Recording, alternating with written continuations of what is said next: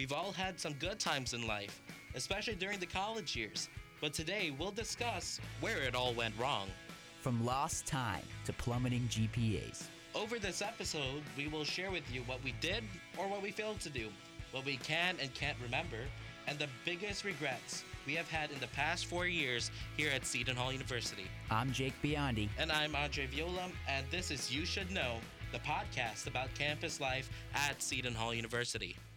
Andre, do you have any regrets? I've had some, and I'm really happy that I found out through hearing all the people's regrets that I'm not alone. Oh, no, you are not alone. There are many people in this college who have regrets and people on this podcast. And we're lucky enough to share some with you. We got my regret coming up. We got some regrets of some friends that we asked. And right now, we're going to start off with your regret, Jake. So, Jake, yeah, tell me what your biggest regret is. My biggest regret is my entire sophomore year of college. That's right. I had a sophomore slump, as I like to call it. Essentially, I just had some difficult things going on in my home life. I lost my grandfather, who was like a paternal figure in my life. Now, my family home was under foreclosure, so I had a lot of internal stress going on. And that internal stress sort of manifested into my academics. Ouch. I didn't want to go to class. I didn't do particularly well in my courses. Truthfully, sometimes life can be overwhelming, especially for a 19-year-old, basically a teenager still. It was hard for me to go through what I was going through and manage my academics. So I regret how I handled myself in my sophomore year. I didn't go to class. I did terribly on my finals and on my courses, and it really hurt my GPA. I did very well my freshman year, but the things that hit me during my sophomore year really hurt me. But there's a silver lining to it. I ended up, I disappointed, my family and my parents by not doing particularly well. So in my junior year, I essentially used my sophomore year as kind of a motivation to be better. And I ended up doing extremely well in my junior, and now I'm a senior and I'm graduating in a few weeks. And I have consistently been on the dean's list and things have been going great. But I used this sort of giant regret that I have my sophomore year of just failure. And I use that as a motivator. And that sometimes you have to fail in your life to really see what success can be like. Wow, thanks for sharing that story, Jake. Yeah, I'm glad that it happened. I do regret that I did it, but I think it made me who I am today as a person. So regrets can shape you, and regrets can definitely be turned around. Wow, really good stuff. The thing I like the most about your story, Jake, was that you said you made junior year your catch-up year. It's the year that you're going to make it. You're going to use that old sophomore year as your motivation to be successful. Now, a whole lot of things happen in junior year. It is the most stressful year, as they say, for any 4 years in college.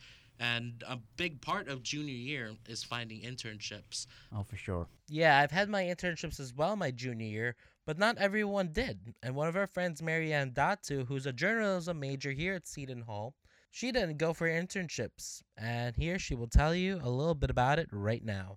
My biggest regret is not doing any internships for the time that I've been here. I think having that under my belt and getting all of that experience needed would have really helped me. And because I'm a senior, I feel like I'm so close to graduating and having to find a job and adulting, and I feel like there are other students who've had 3 or 4 internships their entire time at school, and I feel like I'm really missing out in terms of adding things and experience to my resume and really standing out when it comes to applying for jobs. My advice for students who are kind of on the same boat as me is to attend as many career fairs as possible. I made the regretful decision to not attend them and just think that I would just fly by and apply to jobs and not have to worry about all of that stuff. So I would definitely say go to career fairs, look for internships. Even if you are a freshman, I feel like the earlier the better, so you have all of that experience you need. So look for internships right away. Look for, even if it's unpaid, if you can. The problem with me was that I couldn't really do an unpaid internship, but if you can, I suggest you do it and you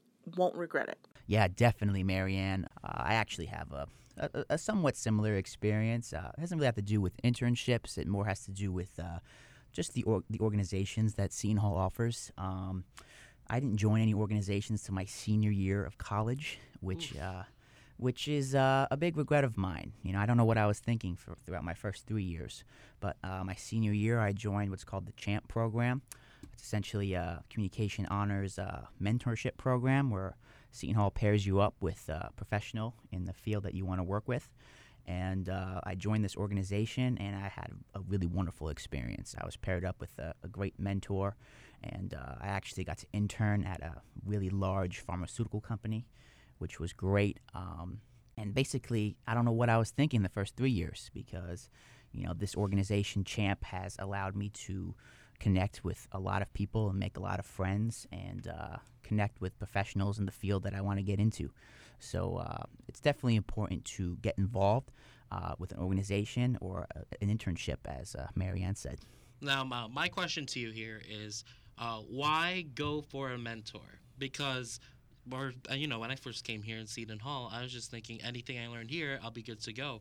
But then when I have a mentor myself, I realize there's so many things that a teacher can't tell you, but a mentor can. So, Jake, why is it good to have a mentor? My mentor is a professional in the field that I want to work in. And, professors have a lot of experience in particular fields and in academia, but definitely been great. He's been teaching me how to, perfect my resume. And we've done mock interviews. He's teaching me, instead of academic experience and knowledge, he's teaching me real life knowledge, which I think is the biggest difference. So the experience factor of it, right? Experience and in the field.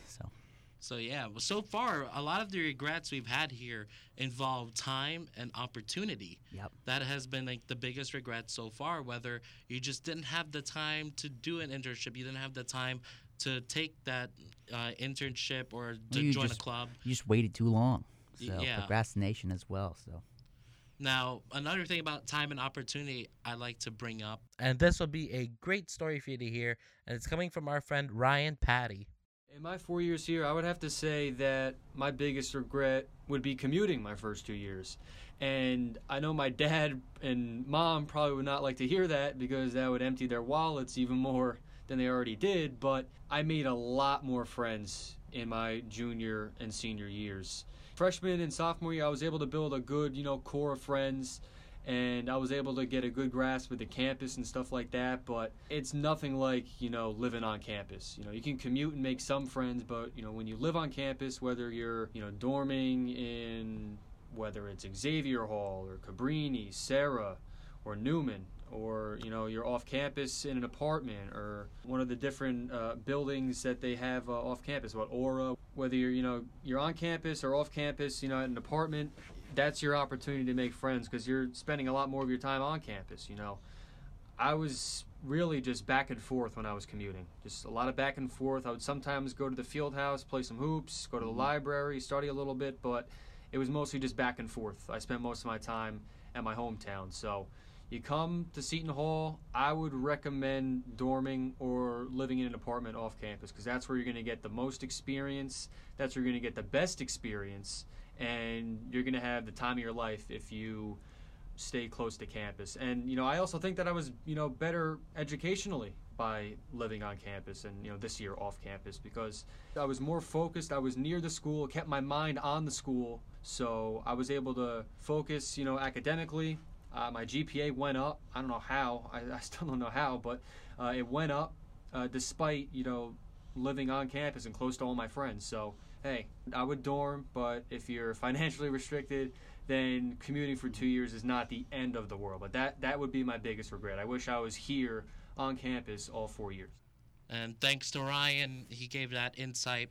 I'm a little bit on the opposite of where Ryan's at. I'm a commuter and I don't regret it. However, my biggest regret does involve the commute, and it's not the drive to Seton Hall University, but rather it's finding parking on campus. I have been late several times to different classes over the course of my 4 years because I just couldn't find parking anywhere. And it just really drives me mad. I've done a whole Indy 500 at one point around the parking deck. I remember I've had several different days where I was running late for class, and all I was doing was this NASCAR circuit or go-kart track around the parking deck. Some days I'm really lucky, other times I'm plagued. So I went to parking services and talked to Ann Sipsky, and she is pretty much the higher up of parking authority. And she did give me some tips on how to find parking. Yeah, you just have to, you have to plan. Look at what the traffic reports are in the morning. Make sure that, you know more than one way to get to campus in case there's an accident, so that you're not, strapped for time and trying to find a space at the last minute. And when you don't think there's a space, it's like the upper levels of the deck are always a good place to look. And the one lot in the front to the left of the entrance, you can usually find spaces there. Might not be the closest space to where your class is, but if you have 8 o'clock classes, you won't have a problem. If you have 9 o'clock classes, you won't have a problem, but you won't be up front. And if you have 10 o'clock classes, I always suggest coming as though you have 9 o'clock classes to give yourself enough time to find a space. And once again, I'd like to thank Ann Sipsky from the Parking Authority here at Seton Hall for sharing with me these tips. And I hope these tips can help you out for your morning commutes or afternoon commutes, whatever time that your day starts.